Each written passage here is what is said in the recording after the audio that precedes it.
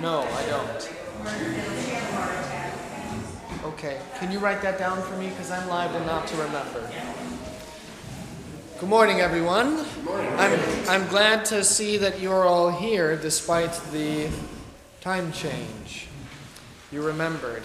Okay, hymn 448, stanzas 1, 2, and 7. Hymn 448.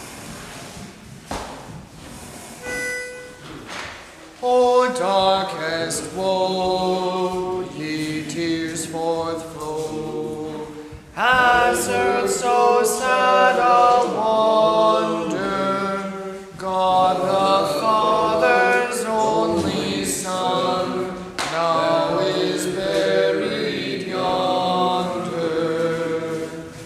O sorrow dread, our God is dead, upon the cross extended, there His love enlivened us, as His life was ended. O Jesus Christ, who sacrificed thy life for lifeless mortals, be my life in death and bring me to heaven's portals. Let us pray. Lord Jesus Christ, Son of the living God, have mercy upon us sinners.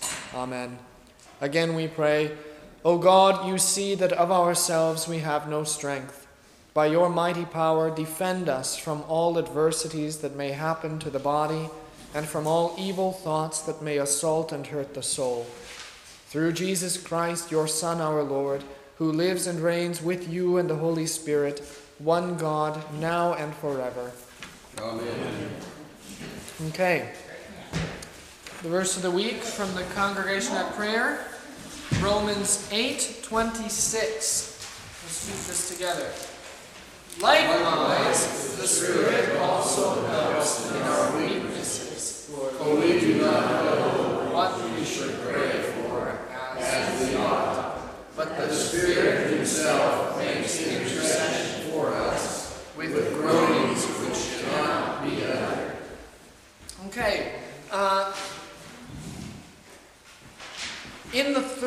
In the explanation of the third article of the Creed from the Catechism, you confess, I believe that I cannot believe. Romans 8:26 is related to that because in essence what you are saying, or what St. Paul is saying, is you know that you cannot pray. You don't know how to pray. You don't know what to say when you pray. And even when you do try to pray, somehow it's always woefully inept. Which is okay. It is okay. We do not know what we should pray for as we ought, but the Spirit Himself makes intercession. What is intercession? To go between. So what the Spirit does is the Spirit helps you to pray, and the Spirit takes the inner groanings that you have, and the Spirit puts words and meaning to them even when you are unable to do it. Which means that when you pray, your prayers never have to be great and flowery. They can be simply the desire of the heart, and the Holy Spirit will take your prayers and dust them off and put a suit and a tie on them and say, this is what they're asking. And the best way that the Spirit does that is by giving you the words to pray. You don't know what you should pray for as you ought, but the Spirit Himself makes intercession. He helps you in your weaknesses. Why? Because He gives you the words to pray. If you don't know what to pray, pray this.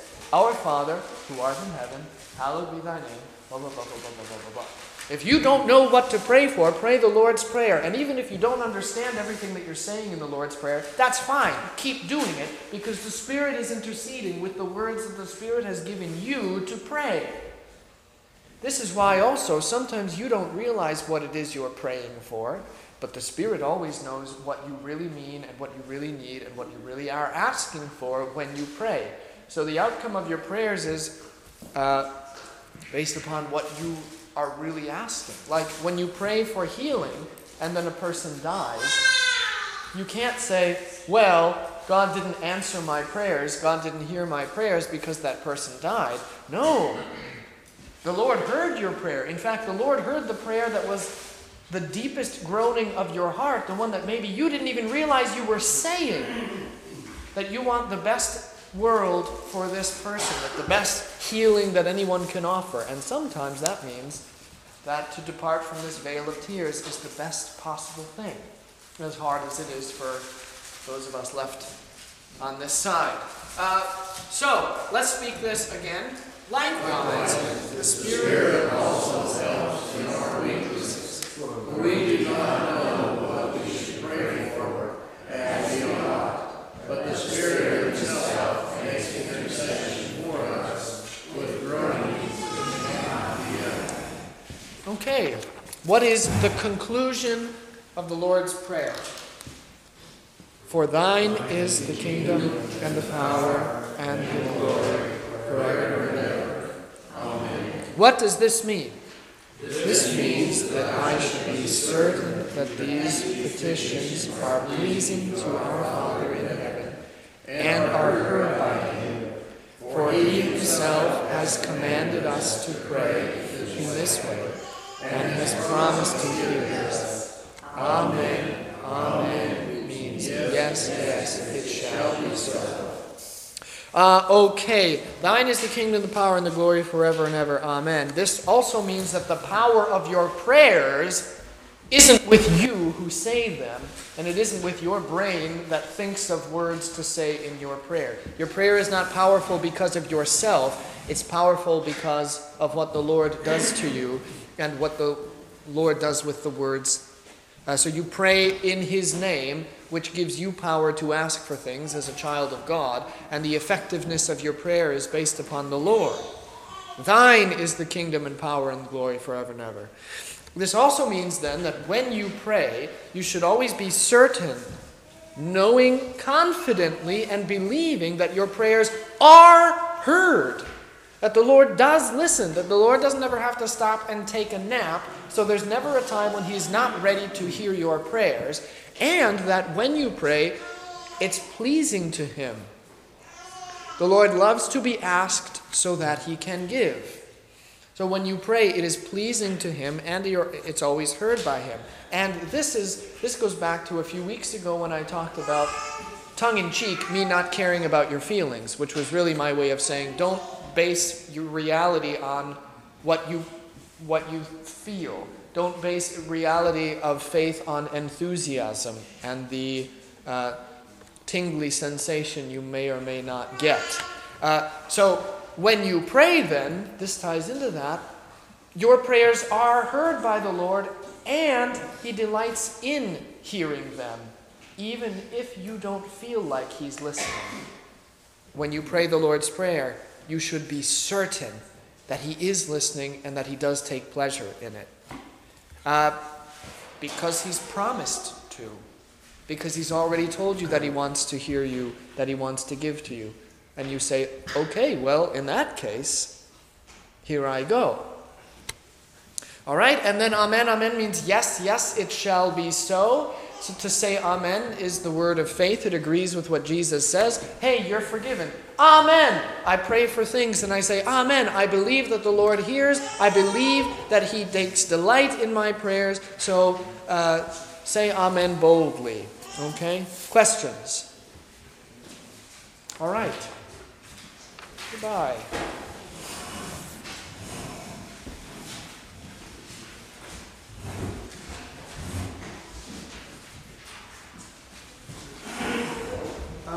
On this Romans passage, I want to read you something. Just in my study. This is a commentary on Romans by Martin Franzmann, who's well known. He was a late professor at Concordia Seminary in St. Louis, and then at Westfield House at Cambridge in England. And he's also a hymn writer. We have a few of his hymns in the hymnal. Very dense, but poetic hymnody. It's very good. So he has this short little paragraph on this verse, and I liked it so much that instead of trying to paraphrase it or take ideas from it, I thought I would just give it to you uncensored and raw. So here's what Martin Franzmann says.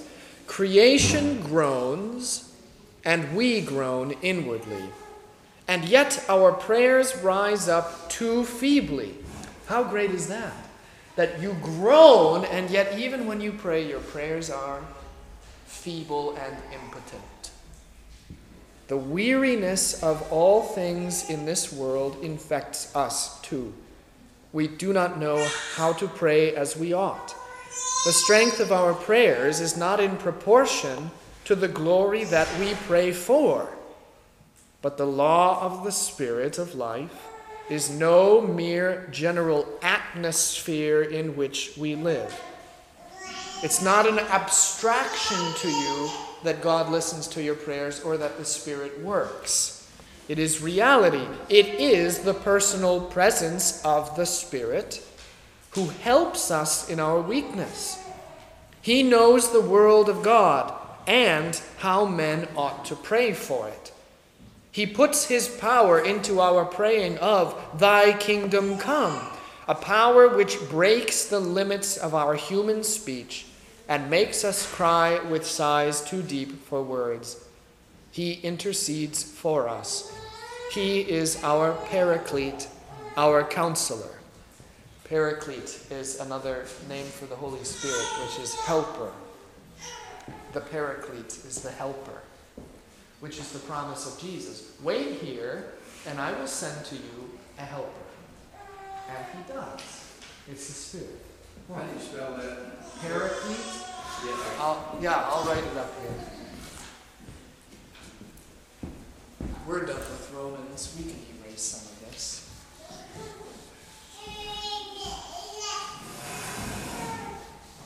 I'll give you more than what you asked for, Morris.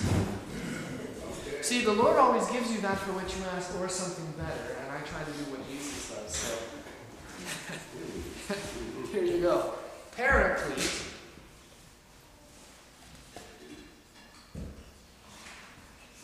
is like this. And it's from the Greek.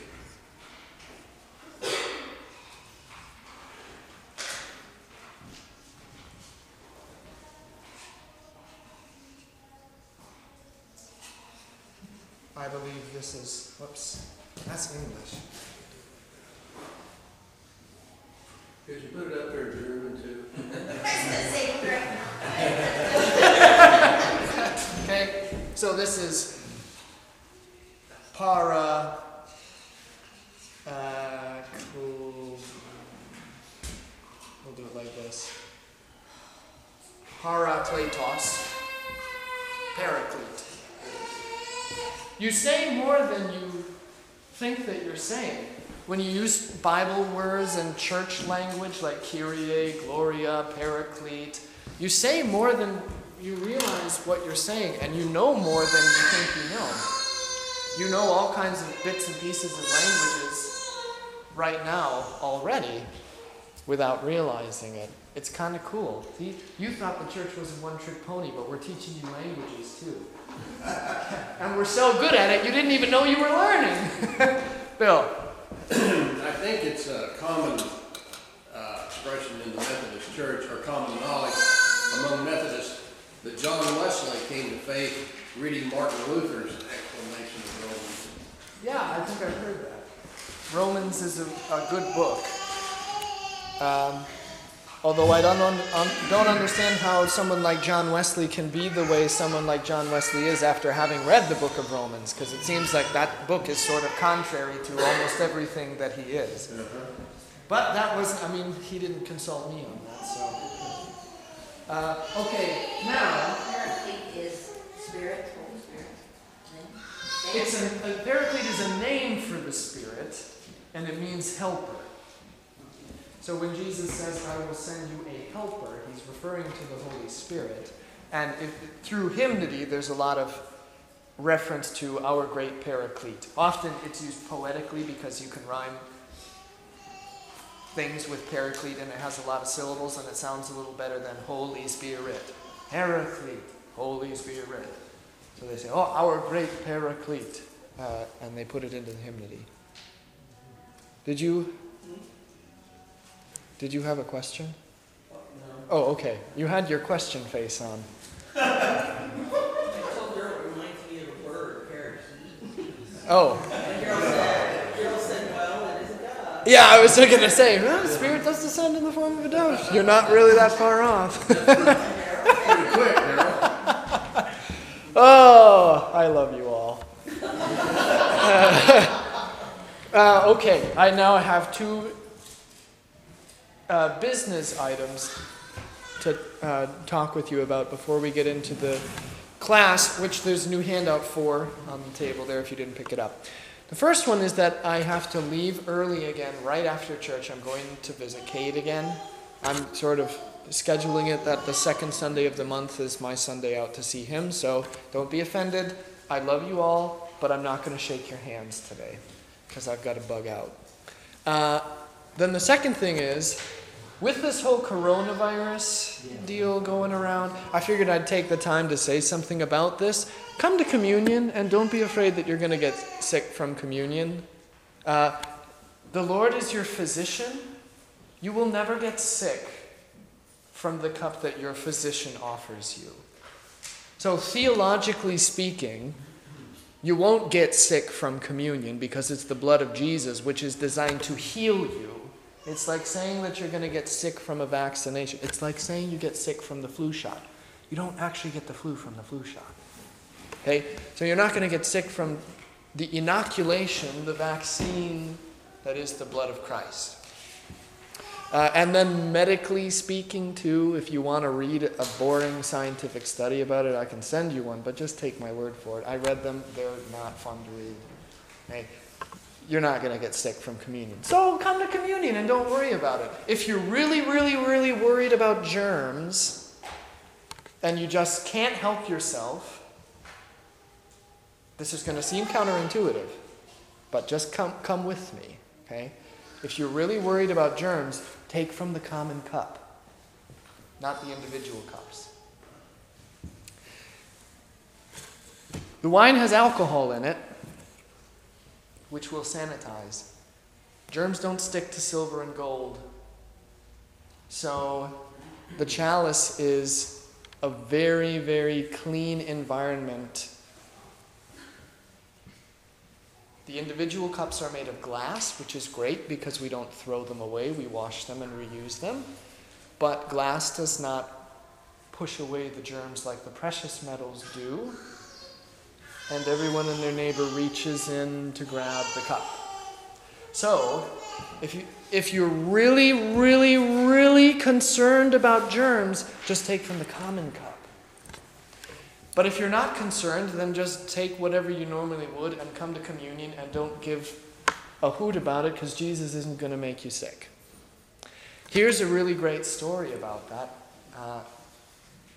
So a friend and professor at the seminary, Dr. Arthur Just, he's the one that we went to Israel with.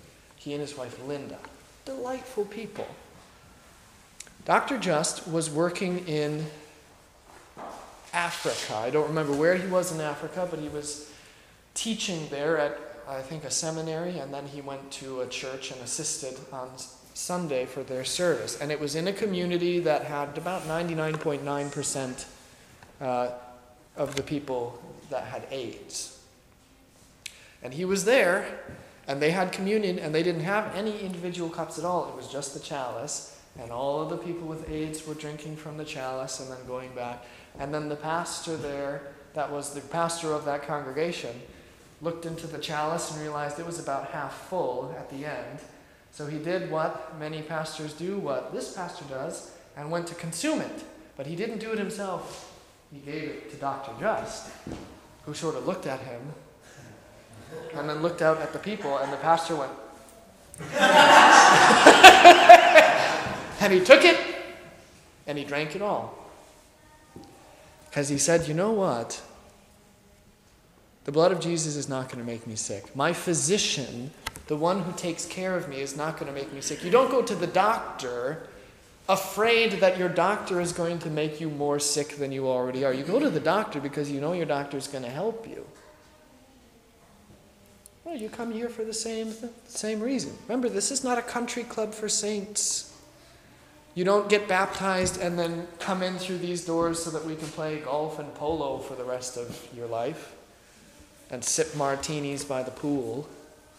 You come here because you're sick. This is a hospital. Baptism is your fashion statement. It gets you in. You've gone through the quarantine chamber. You've gotten your shower, and you've gotten your snazzy plastic wristband with all your personal information on it. And now you're in. So go see your doctor. He's going to take care of you. Okay? So don't worry about it. Just come to communion. And the more you worry about it, just come to communion all the more. Because it's good for you, and Jesus will take care of you. Okay? So that's that. Any questions about anything as we get ready to actually look at the Bible study? Okay. We have so much to talk about here for Lent, and it's glorious. And hopefully we'll limit it to Lent, and we'll have my pacing be good.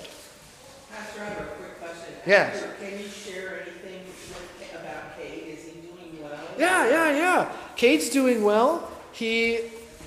What I heard last time I talked to him was that he thinks he'll be there maybe another 4 to 6 months, but he'll probably be sent out. He's taking classes and is planning to take his HiSat, I think is the test, and graduate from high school from there. And then he has a whole lot of plans in place about where he wants to go to school and what he wants to do, and that's good. So they're working with him, and he's doing very well. And I've said this before to some people, but as unfortunate a situation as he was in, and as unfortunate as it was that he was sent to where he is now, nobody would want that for him, but it is, I think, what has been best for him, and it's been very good for him. And Dwayne, you probably even know more than I do, but it seems to me at least. We were there last week, Well, and the first week in April, actually, they're going to start evaluating and even through the judge of the courts. And I'm going to call it the 4th series. And sometime after that, I'm not sure when, they're going to start transitioning him out back home. good. Like I said, he's doing fine. Yeah, he's doing well. Captain Steve or something. He especially talked about looking forward to you coming next week. Yeah, he called me a couple nights ago just to double check to make sure I was still coming. We look forward to that. Yeah, good. So he is able to talk to people. I mean, He is able to speak with people that are on his approved list of contacts. This is why last time I went, I brought a card from all of you, because you can't send him mail. So even if you had his address, they wouldn't give him any of the mail if it's from somebody that isn't from his contact list. So being as shrewd as a serpent, I said, well, then I'll give a message from everybody, but it'll come from me because I'm on the approved list. So, yes. So, if there is a letter or something that you want to get to Cade, you can give it to me, or probably to Dwayne too. We can be your mules and sneak it in. All right, yeah, but he's doing well. He's doing well. It's always a joy to go out to see him.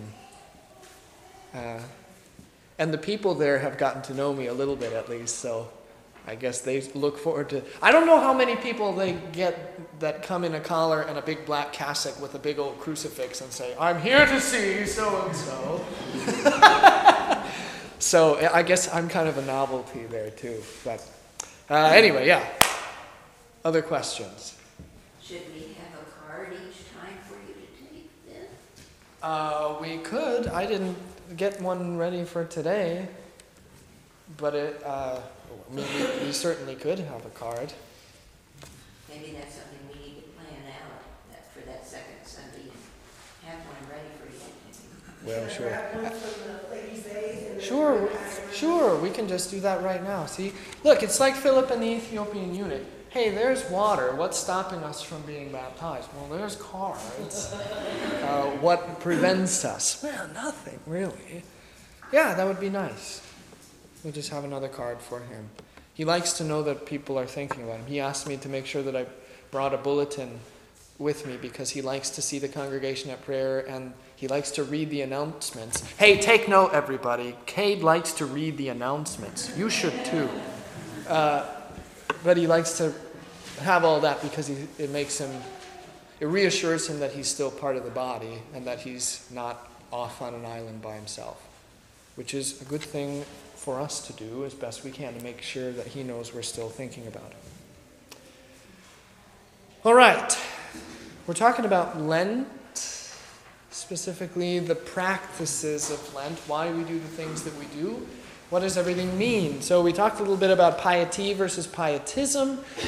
Just think about it this way. Piety is good. It's the natural outpouring of faith.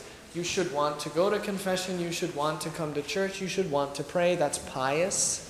And it's good. If it's mandated and if you're forced to do it, then it's not good. It's pietism. Like, hey, if I go to a wedding... If you invite me to a wedding and then I'm there for the reception, and if I see any of you partaking of Coors Light or Bud Light or wine, or if I see any of you shaking a tail feather on the dance floor, ooh, you're going to hear about it on Sunday. Or if I see any of you playing a game of cards in Snapchat, you're going to be getting a call from me. See, so that's pietism. You can play cards if you want to, and I'm not going to stop you from dancing. And if you want to have some wine or a Bud Light or a Coors Light or some other kind of beverage that is legal for you to consume, I am not going to be the wet blanket that tells you no, because then I'd also be a hypocrite. Okay, so mandated laws of holiness that go above and beyond the laws and things that God has already given you. Not so great. Just don't try to be more religious than Jesus. Just do what Jesus tells you to do and don't add to it and you're going to be fine. It's not so hard.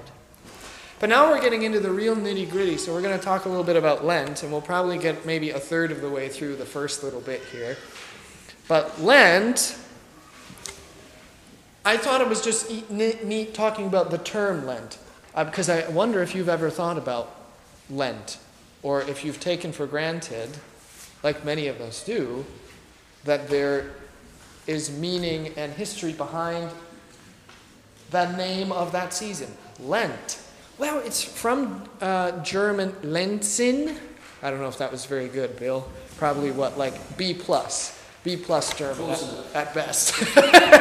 And then there's the Anglo-Saxon Lengten, which just means what it sounds like, lengthening of days. Because the days are getting longer. So we decide to chop one bit off and move it to the other side, I guess. But anyway, so Lent is the common word for it now, which originated just from talking about the season. And that's the season when the days get longer. The lengthening season, the Lengten season, Lent. And then it turns into Lent. So it's really, it's kind of neat if you like language and how it works, but otherwise it's sort of lackluster. Why do we call it Lent? Is there a big theological reason? Oh, well, no, it's just because the days are getting lengthened. All right? But here's where it does get cool. So you remember pre-Lent, what we call it, that's the Jesumatide, or pre-Lent. When we get all the really big, long names that you can barely fit up on the hymn board, like Septuagesima, Sexagesima, and Quinquagesima. So the Jesumatide is just pre-Lent. We're counting down the days to when Easter starts, and we're getting ready to go into Lent. So really, one of the traditions was that Alleluias were cut out after Transfiguration. And there's this tradition in the Lutheran Church where you sing Alleluia, Song of Gladness. I think that's the one. Alleluia, Song of Gladness, which is an Anglican hymn, by the way, which is strange that the Lutheran tradition is to sing the Old English hymns. But that's one of the joys of the church, is it's full of little quirks like that. But you sing that, and that's your last Alleluia, and then you don't sing Alleluias even going into or before Lent, because it's like getting yourself ready. Well, when we really officially cut them out, I really want the transition to be a little easier, so I'm going to cut them out just a little bit earlier. That's the thinking of it. But Jesumatide is counting down to Easter, just like Lent is. So it starts a little ways back. Septuagesima means that we're within 70 days of Easter.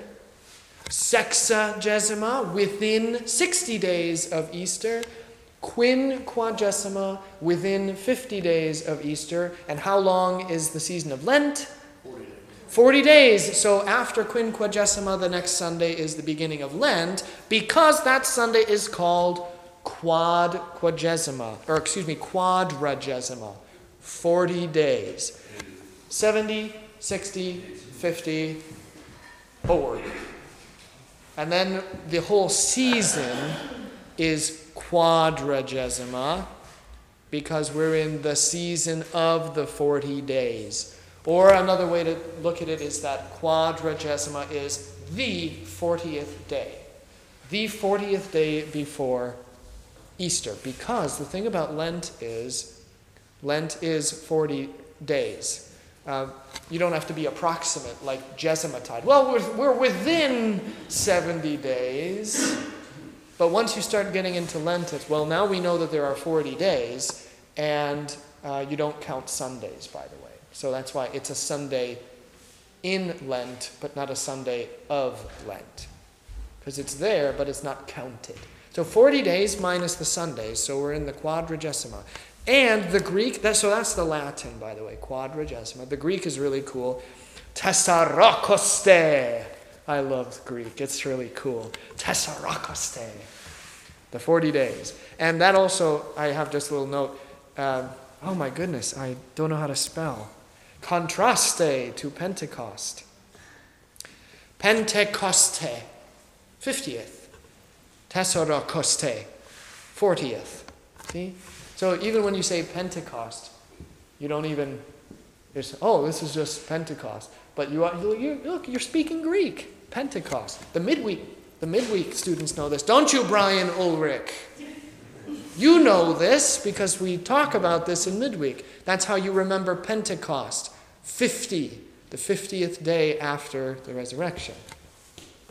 Pretty cool. It's a neat little mnemonic. You learn the parts of the language. So this is a season that the church observes, really, even from the first century. Some church fathers argue that this is something that the apostles themselves... Here, I can pass it over. Let me bridge the gap for you. My want is to serve, you see.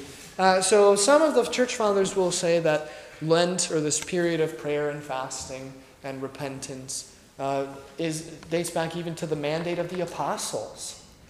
And what we know for a fact historically is that the time of the resurrection, much like how Passover was an important period of time, so after Jesus' resurrection and ascension, that time is commemorated again and again and again and again, all the way down to now, as being a holy time, because this is when Christ died and rose. So there were at least 3 to 5 days, like Holy Week, that they would take as a time of prayer and fasting and meditation and repentance as they reflected on the works of the Lord.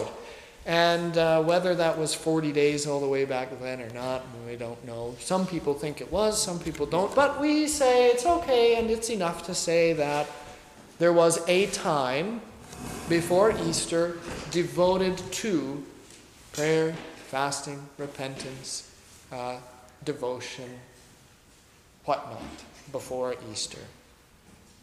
So Lent is a really neat season. Actually, Lent and Holy Week are some of my favorite times of the church year.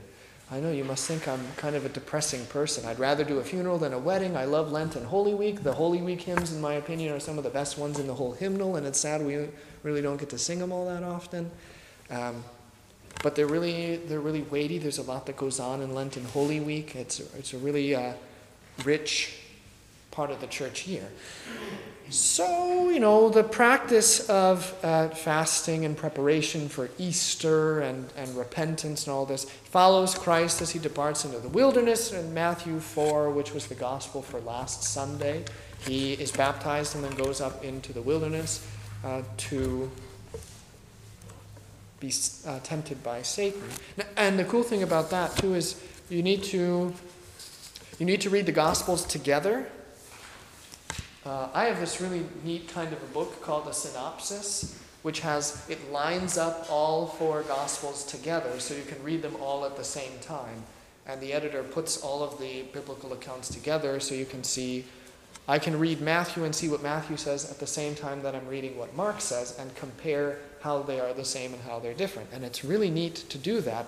And I encourage you not just to read one Gospel alone, but to make sure that you note all of the accounts of this. So Mark 1 and Matthew 3 and 4, Jesus being baptized and going up into the wilderness. Now, Matthew's gospel is very catechetical. It's really the first catechism of the church, Matthew's gospel is. So it lays it out. This is what happens. Jesus goes down, there's baptism, there's theological worth here because now your baptism is Jesus. And yada, yada, yada. And then he goes out and he's tempted by Satan and he bests Satan in the wilderness, and that's pretty great of him. Mark's gospel always has heightened emotion.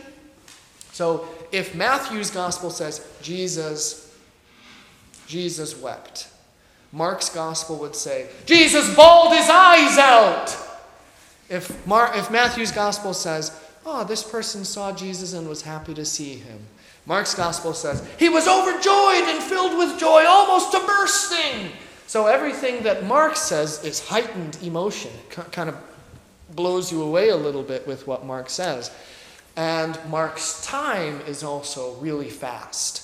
Matthew sort of operates on southern time. Hey, we'll get there when we get there. We're just going to have a good old time. Mark's gospel is northern time. German time. Okay? No late trains here. Everything's going to work like clockwork. And it's immediate. Every event that takes place, then immediately this happens. Jesus is baptized and immediately he goes up and immediately he preaches a sermon. And immediately the lepers come to him. Immediately. It's just bam, bam, bam. And it almost feels like Matthew is condensed in a way, because you look at the sprawling Gospel of Matthew. Well, this is the ministry of Jesus over the 3-year period, and sit down and let me tell you about it. It's the gospel of Christ. And Mark says, all right, here's how it goes from start to finish, the end. Any questions? And that's sort of how Mark goes. And I tell you all of this because the differences between the baptism and temptation in Matthew and Mark are great. Matthew says, Jesus goes to John and all of this happens. Mark says, Jesus was baptized by John, and then the Holy Spirit picked him up and chucked him into the wilderness, and then he was there with wild beasts. And it's, oh, I just love it. Matthew says the Spirit led him, and Mark says the Spirit picked him up and chucked him in there. Ekbalo, like you throw the football. And so we follow Jesus. Hey, we're being chucked into the wilderness now. But don't worry, we'll have a good time there. Jesus made it through, and if he made it through, well, we'll make it through too. Whatever happens to Jesus happens to you, which is a good thing for you. All right? So 40 days. Here's some things to think about with 40. Actually, don't cheat. I'm curious. What do you think of with 40? What's so important about 40? I won't even give you the answers. I want to see what you say. You asked me a question. Yeah, what's 40? What do you think of with 40? It's biblical. But Okay. how? Well, I just got through it's all cheap a little bit. But the Excommunicato! well, one, the Israelites were in the desert for 40 years because of failure to follow God. Yes. Then Yes. The flood. yes, and the You're not supposed to cheat, Bill. sorry, there's another 40. So here's the one that I didn't think anybody was going to remember. When Elijah runs away from Jezebel.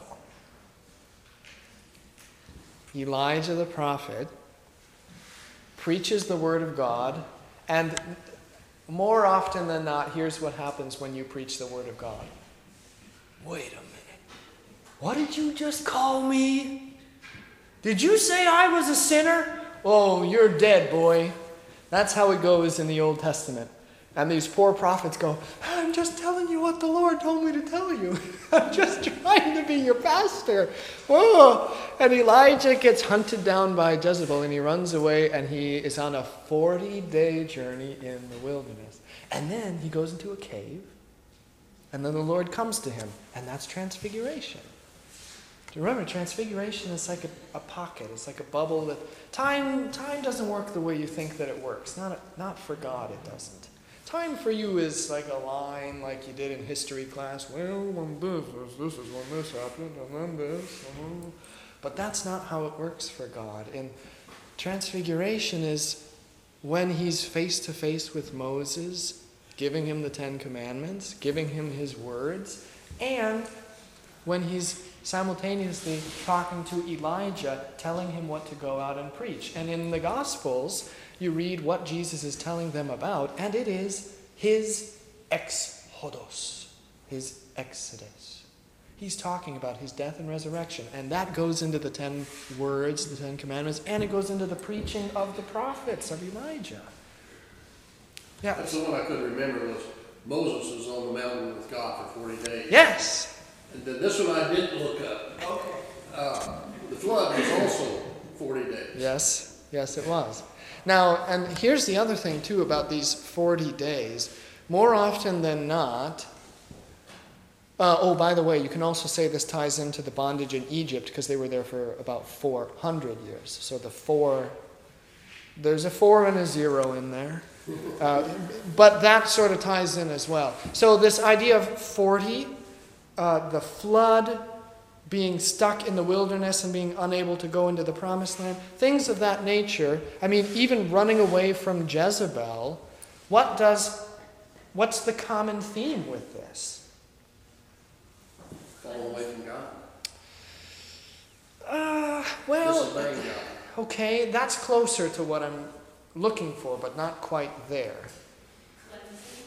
Okay, yes, to a degree there's cleansing. Something else, though, that... Please read my mind a little bit better. It's judgment. That there is divine judgment. And what does judgment come against? What is the purpose of judgment? Why does it come? Shows our sins. Well, yeah, I mean, it comes against sins. Judgment sees sins and it does what it does. It judges sins. So, this idea of 40, in many ways, it's a number of judgment, but also a number of cleansing too. By the way, this is why we talk about baptism as a cleansing flood, because the water theme, flood themes, that ties into judgment against sin.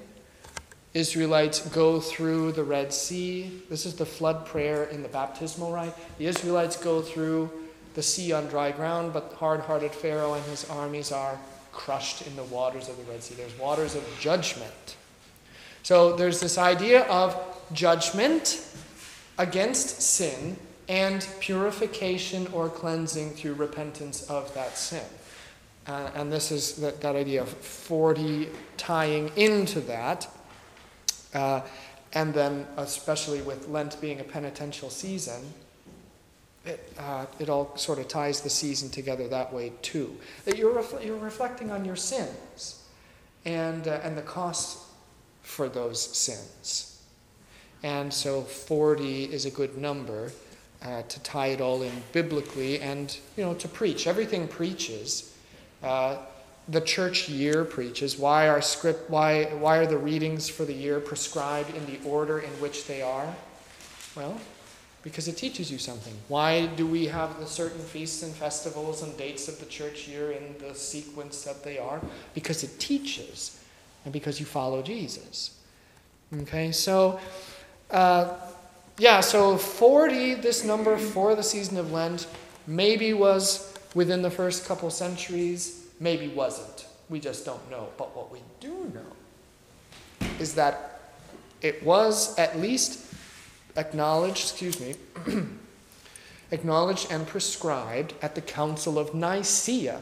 Do you remember when the Council of Nicaea was? This is just history trivia. 325. Yeah, 325.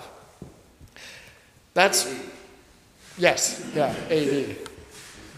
Now, just some more trivia. That's not exactly where the Nicene Creed came from. We call it the Nicene Creed because it was begun in 325 at the Council of Nicaea, but it went through a lot of revisions and they kept working on it all the way until the Council of Constantinople.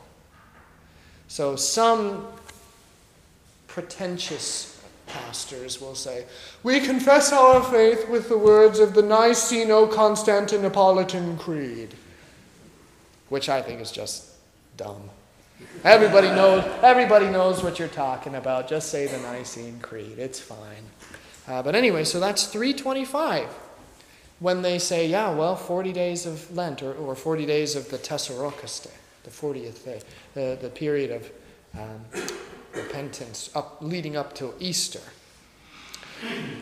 So then we get to this. What is the purpose of Lent? Why do we bother with it at all? I like eating sweet foods. I don't want to stop. I like my life. I don't want to give something up or refrain from doing things. Why should I care about Lent and why bother? Preparation for Easter. Yes, it is preparation for Easter. Something that I like to say is, in the realm of fasting or giving something up, the idea of those things that you've given up during Lent, they rise again with Christ and they're more glorious in the resurrection. But in some ways, it's like the idea of delayed gratification, that you withhold it, and then when you have it, it's way better than it was before, just because you didn't have it. Bill? It's an intense, I guess we say, or a more intense reflection on man's sin, man's fallen to sin, and then Christ's passion and his death and resurrection that saves us from our sin. So it's not concentrated exactly, because you study that all year, but it's a focus on man's sinful nature and God's redeeming work for us. Yeah. It's a season of penitence when you look at that redemption and you realize that was the cost of your salvation. So with a pious Christian heart, you say, well, I'm going to prepare for the celebration or the observance of the death and resurrection of Christ by re-examining what that cost was and taking a big step back from myself and looking back at myself and then thinking, I'm not so great. I'm not so great. That was a pretty hefty price just for me. And he paid for the whole world. So, I mean, it's a good idea to be penitent all the time, but this is a period of heightened penitence just because we're coming up on Holy Week and the death of Christ for sins, and then the resurrection and the joy of the forgiveness of those sins. So here is something this is from the Book of Common Prayer, which is Anglican. But it's an address. I think this is the address in that book for Ash Wednesday. Dear people of God, the first Christians observed with great devotion the days of our Lord's Passion and Resurrection, and it became the custom of the Church to prepare for them by a season of penitence and fasting. I invite you, therefore, in the name of the Church, to the observance of a holy Lent, by self-examination and repentance, by prayer, fasting, and self-denial, and by reading and meditation on God's holy word.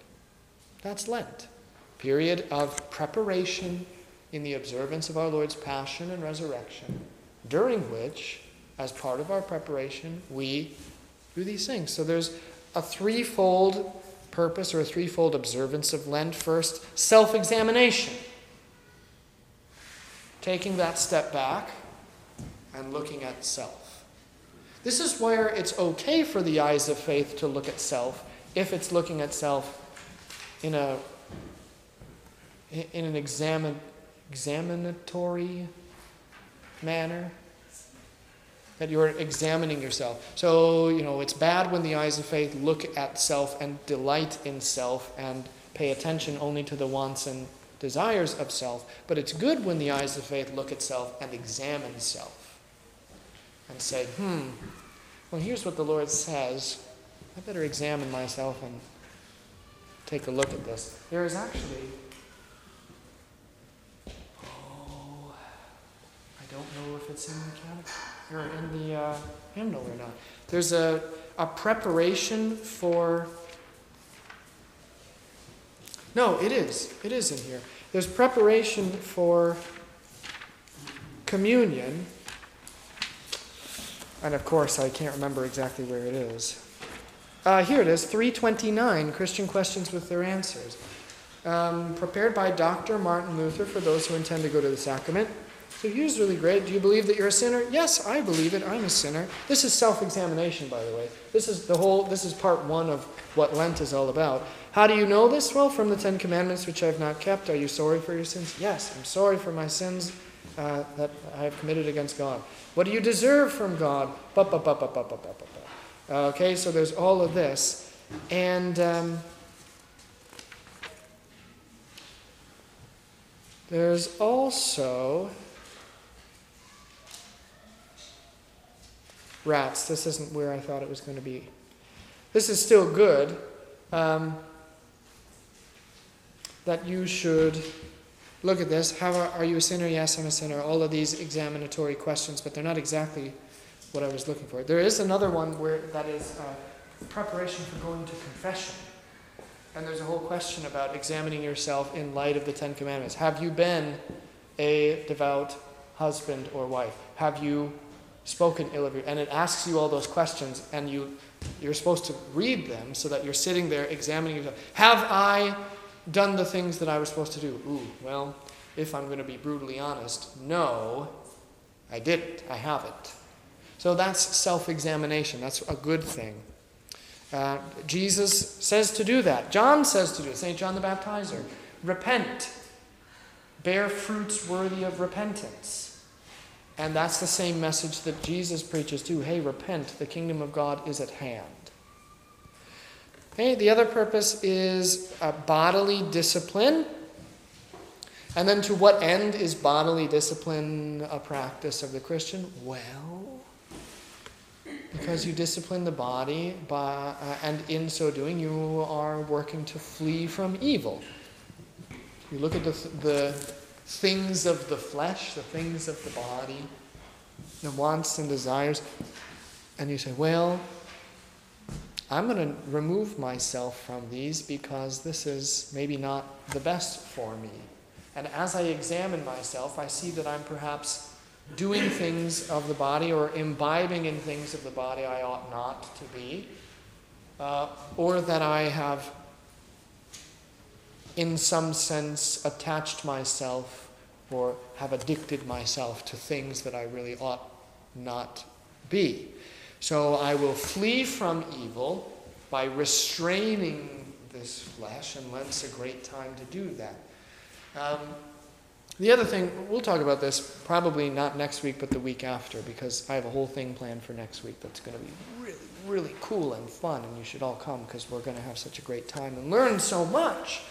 But part of what it means to fast or to abstain or to not refrain from doing things even, it's not just about what you eat or what you don't eat, but the idea of giving something up for Lent, like, oh, I'll give up coffee, or I'll give up candy, or I'll give up cussing out my neighbor, or I'll give up actions too. But the whole point of that is not so that you just say, well, I'm just giving it up for Lent A, and then when Lent is done, I'll take it up again. Or B, I'm going to give it up and then just, I don't know what to do with all of my time. I'm just giving stuff up for the sake of giving stuff up. That's not the route that it's intended to take. The route it's intended to take is that you're giving up one thing so that you take up another. So if you've ever dealt with an individual who has an addiction, addictions are not things that are easily broken.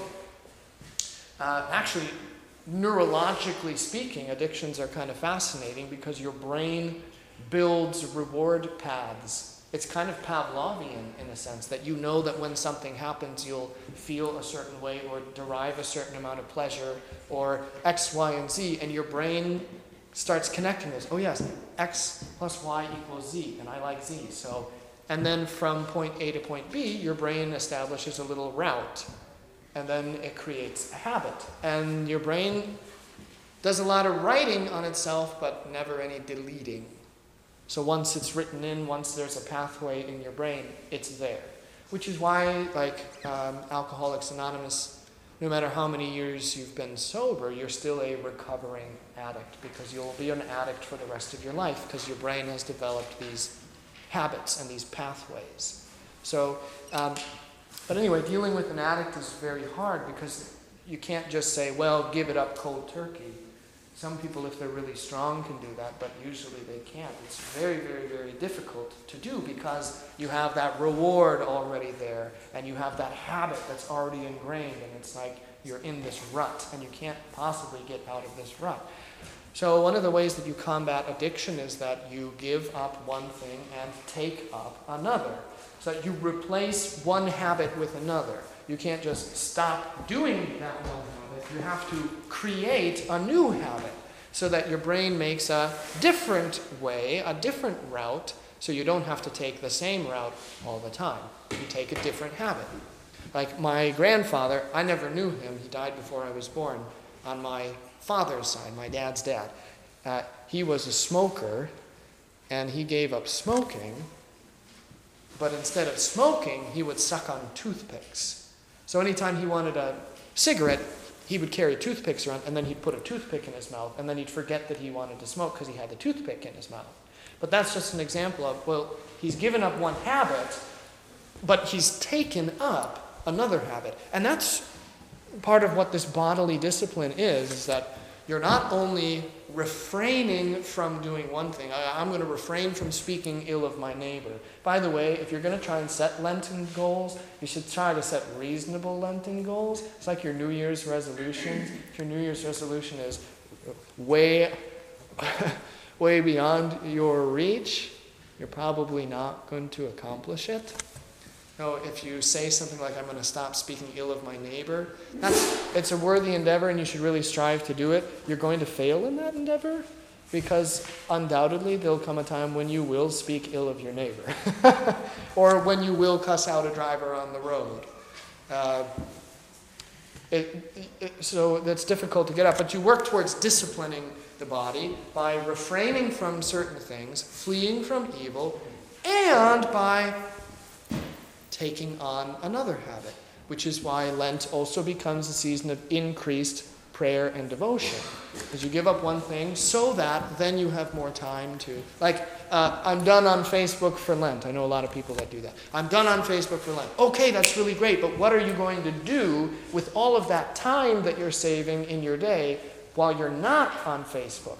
And the church and the season of Lent in particular say, well, now that you have all this extra time, because you know you spend too much time on Facebook, guilty as charged, by the way. You know you spend too much time there. So you're disciplining yourself and you're refraining from all of this, but now you have all this time. What are you going to do with it? Well, have devotions. Read your Bible. Sing some hymns. Replace the time here that you have now given up with a different habit. Increase prayer and devotion. It's also one reason why the church has an increased frequency in services. So we have midweek services so that you can come and get more church. That's a part of all of that.